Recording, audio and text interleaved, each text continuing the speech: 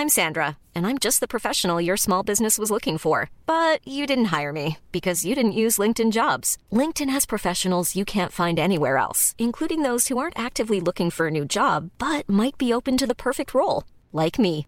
In a given month, over 70% of LinkedIn users don't visit other leading job sites. So if you're not looking on LinkedIn, you'll miss out on great candidates like Sandra. Start hiring professionals like a professional. Post your free job on linkedin.com/people today.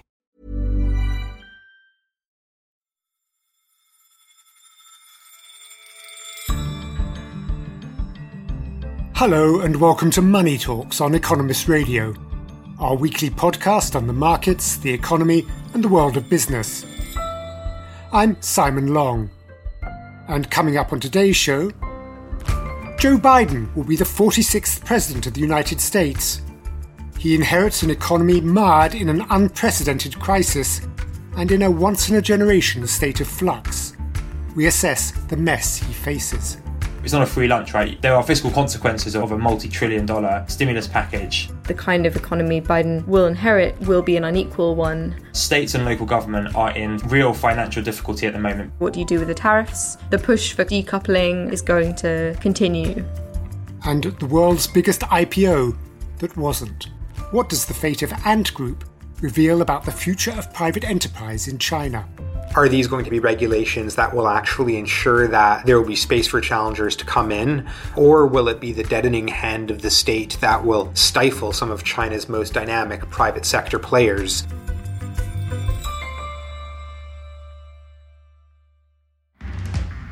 But first, I sought this office to restore the soul of America, to rebuild the backbone of this nation, the middle class, and to make America respected around the world again. Joe Biden will be the next president of the United States. And now, the work of making that vision is real. It's a task, the task of our time. But that task is a daunting one. He inherits a complex crisis that's constantly changing. On Monday, America again recorded over 130,000 new cases of COVID-19, while stocks soared following the news that a vaccine in development by Pfizer and BioNTech is more than 90% effective. One thing's certain, coaxing the American economy toward recovery will be an exceptional challenge. Soumaya Keynes is the Economist Trade and Globalization Editor, and Callum Williams is our Senior Economics Writer. Welcome to Money Talks, both of you. It is lovely to be here. Likewise, thanks, Simon. Callum, can you start us off? Just how much is it possible to say at this stage about the economy Mr. Biden will inherit? I think at this point, macro judgments are epidemiological judgments. They're kind of the same judgment. I guess the interesting thing about the US case, though, is that the kind of relationship between the spread of the virus and the decline in activity, at least at the moment, seems a bit weaker than it does, say, in Europe, because what's happened in Europe is the number of coronavirus cases has gone up pretty significantly, and that's prompted governments to institute pretty strict, often nationwide lockdowns. But you haven't seen the same thing in the US in the past few weeks for various complicated reasons. So it's really hard to say, but I think all else equal, one would probably be somewhat more bullish on the US than other rich countries. Soumaya, do you share that guarded optimism? Yeah, I suppose my take on this would be to sort of step back and think about various, structural problems in the US economy that COVID has made worse, right? So, the unemployment rate right now for all workers is around 7%, which is much higher than one would like, and certainly much higher than it was going into the pandemic. And the point is that is unequally spread. The unemployment rate among black workers is 11%. In terms of the macro, everything Callum says is right. It's going to be a really tricky situation in terms of how can a Biden administration get through a stimulus, how much stimulus will be necessary. But then the backdrop to all of this, that, we do know that the kind of economy Biden will inherit will be an unequal one with structural problems that you really do need policy to help fix. And Callum, with the current surge in new COVID cases, there are signs, aren't there, that the initial economic recovery is losing steam. Might the country see a double-dip recession? I mean, I think the evidence suggests so far that the recovery has been faster than people had expected it to be. So if you, for instance, look at what the Fed had expected the unemployment rate to be at the end of this year, it was about 9%, and we went through 9% in August. America kind of broke with fiscal orthodoxy in the early part of the pandemic and instituted a response that was not simply large in comparison to other countries in absolute terms, but also in comparison to other countries in proportional terms, and also large in comparison with what America had done during previous recessions. And that had lots of different aspects to it, but probably the most kind of well-known parts of it involve sending really quite large amounts of money, particularly to people who had lost their jobs. And I think what that did in terms of consumer spending and in terms of ensuring that people could continue to buy necessities in many cases has had pretty good impacts. It is in many respects a blueprint for what countries should be doing when recessions hit in the future, which is basically just to send large amounts of money and focus your resources on people who don't have much money to begin with. And that's what America did this time. And I think so far the evidence suggests it's worked quite well. Yeah, I mean, there's really good economics research that looks at how the people with the least money tend to cut their spending most when they lose their job, right? And so there's just huge benefits in terms of multipliers when you send cash to people who have just lost their jobs, who really, really need it. If you don't do that, then they cut their spending by the most, and that has the biggest ripple effects to the rest of the economy.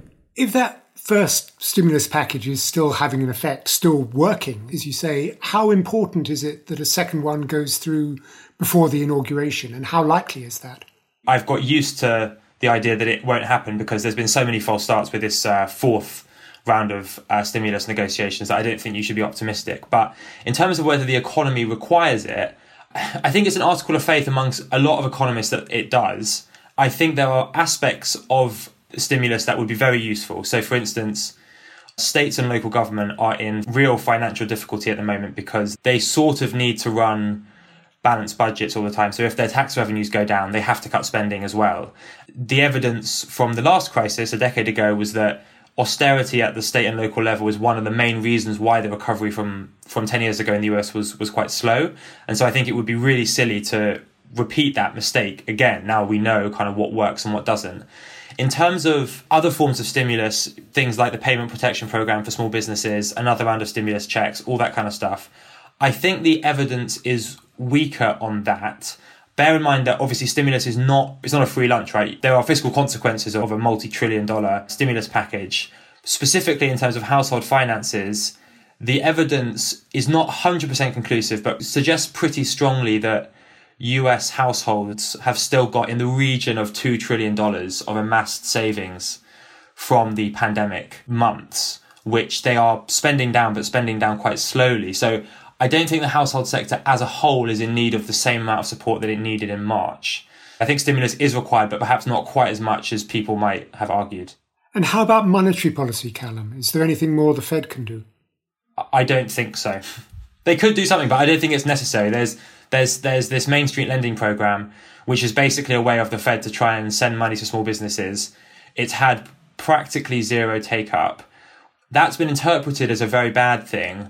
The other way of looking at it is to say that was put in place as an insurance policy if things got really, really bad, which they haven't. So the fact it hasn't been used that much is not necessarily a sign that the policy failed.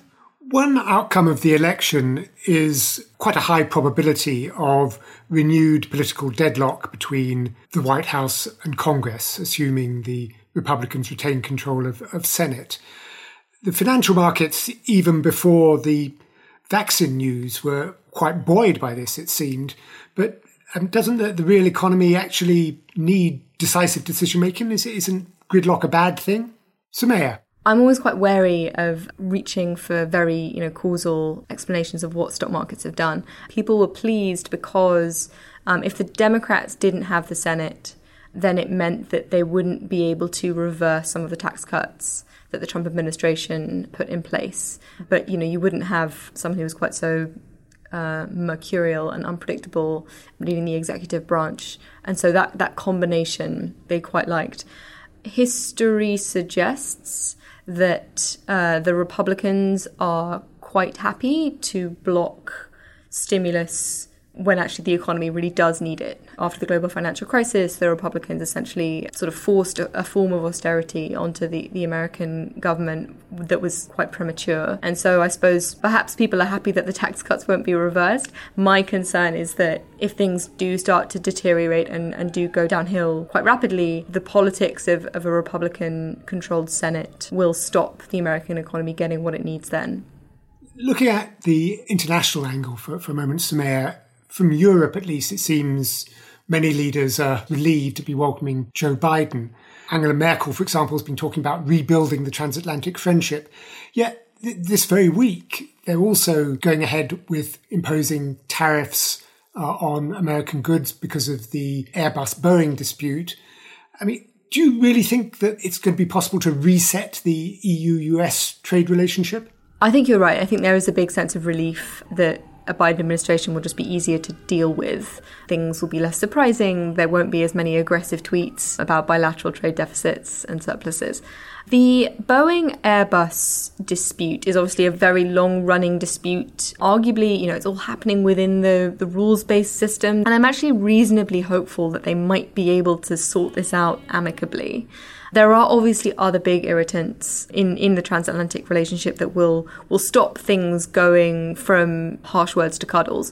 One of them is the digital services tax. So the French government in particular has vowed to start collecting revenue from a digital services tax on US tech companies. If the OECD talks, these big multilateral talks to reform the international corporation tax system, if those talks fail, then they'll start collecting the revenue. And lo and behold, it looks like those talks are not going to succeed this year. The United States Trade Representative, they have a tariff list that's ready to go. This is not happening through the World Trade Organization, and it could get pretty messy pretty quickly if, for example, the EU decides to retaliate against what it would see as illegitimate US tariffs against the digital services tax. So that's one I'm much more concerned about. And how about the other big trade relationship with China? I mean, what chances of going up, what was your phrase, from harsh words to cuddles there? Yeah, not many cuddles there. The China relationship is one where there is really a bipartisan shift. Everyone is just much, much more hawkish. The big questions for a Biden administration, one of the first is going to be, what do you do with the tariffs? I haven't seen anything to suggest that they're going to just unilaterally lift those on day one.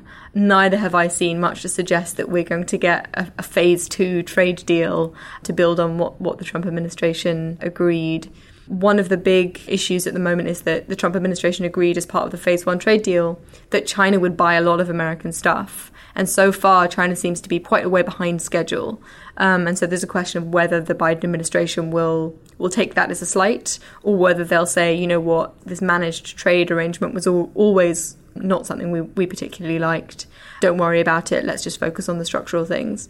So you've got that trade relationship, but then you've got everything else, right? You've got Huawei, you've got, all the defense hawks saying that we're worried about this relationship. The push for kind of decoupling to reducing that dependency on China is going to continue. This is going to be an area where there's going to be a bit more kind of poking than cuddles. So the new administration is going to have an enormous amount on its plate. If you were running it, let's start with you, Callum, what would your economic priorities be on the domestic front? I guess it would be a good thing to have a renewal of the benefits that were given to people who became unemployed during the height of the pandemic. So they boosted unemployment benefits by $600 a week, basically from April until end of July. I mean, I think the effects on that have been very interesting and almost all pretty good. I mean, there's been basically zero evidence of any disincentives in terms of people, not willing to look for work because they're being paid so much by the state. I think it did a lot for poverty reduction.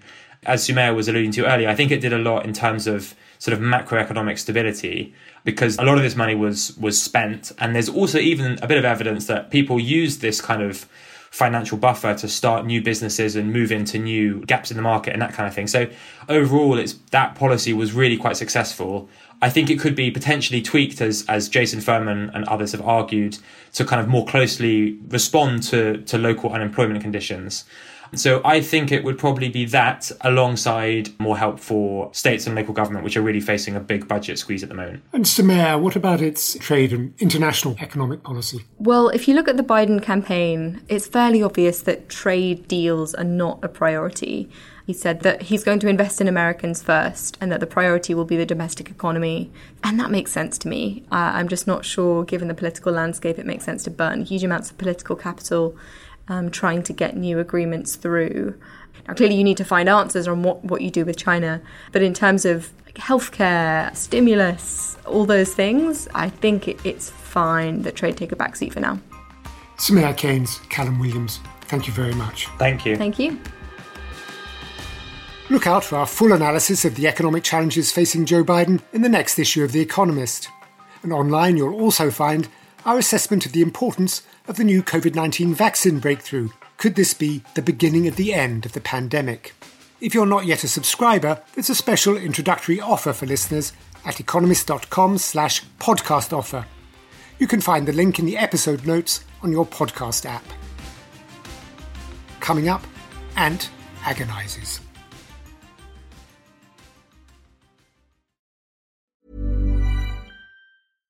Hi, I'm Daniel, founder of Pretty Litter. Cats and cat owners deserve better than any old-fashioned litter. That's why I teamed up with scientists and veterinarians to create Pretty Litter. Its innovative crystal formula has superior odor control and weighs up to 80% less than clay litter. Pretty Litter even monitors health by changing colors to help detect early signs of potential illness. It's the world's smartest kitty litter. Go to prettylitter.com and use code ACAST for 20% off your first order and a free cat toy. Terms and conditions apply. See site for details.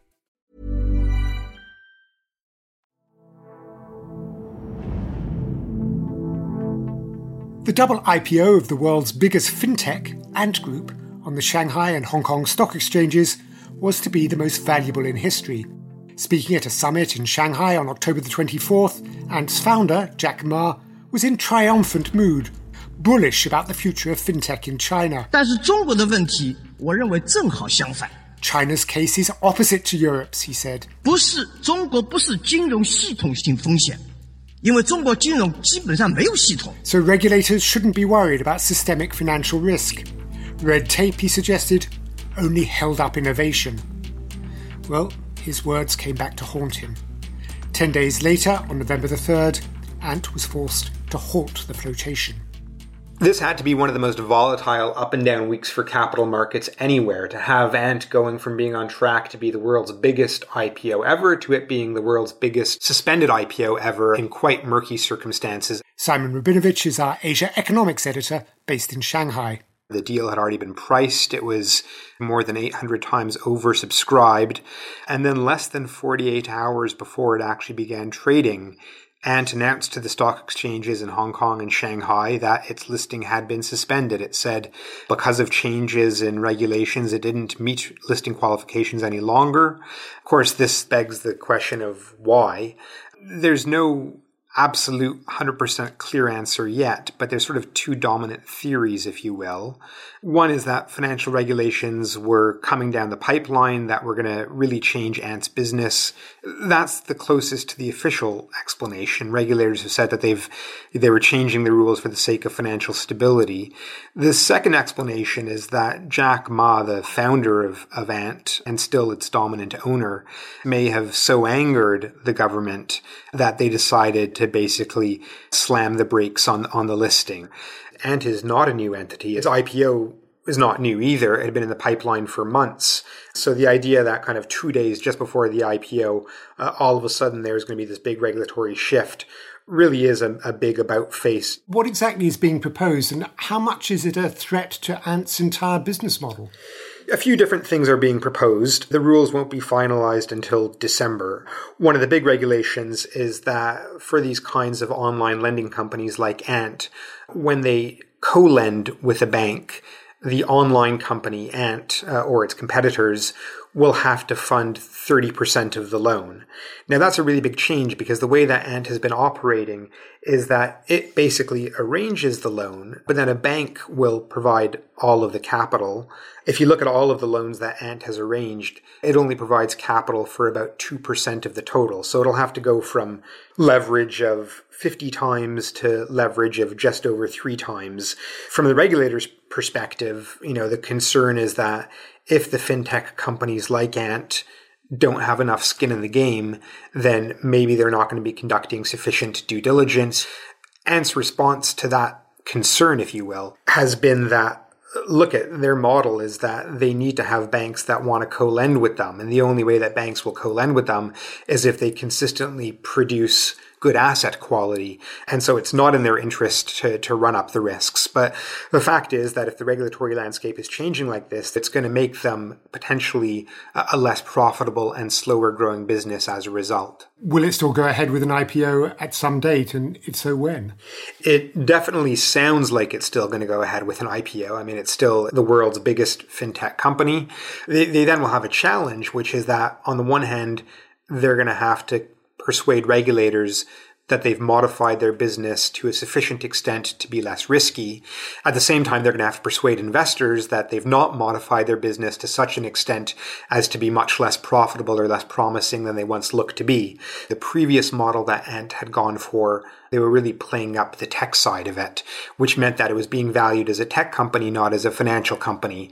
Now with them, having to have more capital, having to fund more of the loans themselves, Ant will look a bit more like a financial company. So previously, people talked about it as having a valuation of maybe 40 times forward earnings, while bank valuations in China are closer to 10 times forward earnings. So is Ant going to be IPOing at a valuation that's as much as 75% lower than it previously was? It probably won't be that low, but a lot of people are saying that maybe it will be half as much. So it'll go from being a $300 billion plus company to maybe being a $150 billion plus company. And what about the future of Jack Ma himself? He is a remarkable figure, isn't he? A former Red Guard, former English teacher, pioneer of e-commerce in China through Alibaba and e-finance through Ant, one of China's richest men. What's his future? It's ironic in a way in that it seems that his future was known already last year when he retired from his formal position at the helm of Alibaba, the e-commerce giant that he founded. And then all the talk was that, under Xi Jinping, tycoons like Jack Ma were learning to have to be a lot more modest and humble. And so I guess the suspicion now is that he'll sort of go back to what he was doing prior to October, which is not trying to draw too much attention to himself. He's, in the space of a couple of days, shaved several billions of dollars off of his net worth. He's earned some grudging respect as well. I mean, to dare to be outspoken the way that he was in China these days is not something that's seen very often. So he's definitely earned some grudging respect at the same time as losing a lot of paper worth as well. And more broadly, Simon, just a few weeks ago on Money Talks, we were talking to you about what you called Xi-nomics, Xi Jinping's new economic policies, a key part of which seemed to be imposing more market discipline on state firms and bringing the private sector more in line with the party's wills. How does this affect your understanding of that? Does it fit in with it?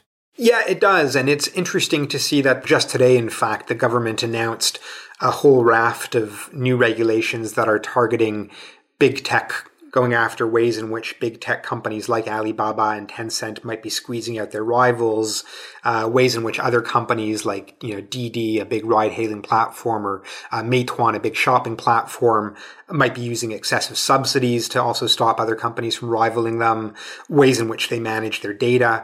So you can see the government launching a whole host of regulations to try to bring big tech under the ambit of government control. So I think what Ant has faced is, it's not just because of Jack Ma's speech. It's because that this is the general direction in which the government is taking the private sector and big tech. And the question then is, are these going to be regulations that will actually ensure that key important sectors and companies will remain competitive, there will be space for challengers to come in, or will it be the deadening hand of the state that will stifle some of China's most dynamic private sector players? And we don't know the answer yet, but that is where China is today. Simon Rabinovich, thank you very much. Thank you, Simon. And thank you for listening to Money Talks. While you're with us, please take a moment to rate or review us on Apple Podcasts or wherever you listen. We read them all, and your feedback helps us immensely.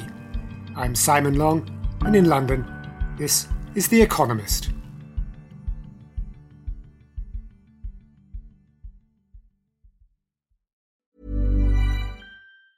Planning for your next trip? Elevate your travel style with Quince. Quince has all the jet-setting essentials you'll want for your next getaway, like European linen, premium luggage options, buttery soft Italian leather bags, and so much more. And it's all priced at 50 to 80% less than similar brands. Plus, Quince only works with factories that use safe and ethical manufacturing practices. Pack your bags with high-quality essentials you'll be wearing for vacations to come with Quince. Go to quince.com/trip for free shipping and 365-day returns.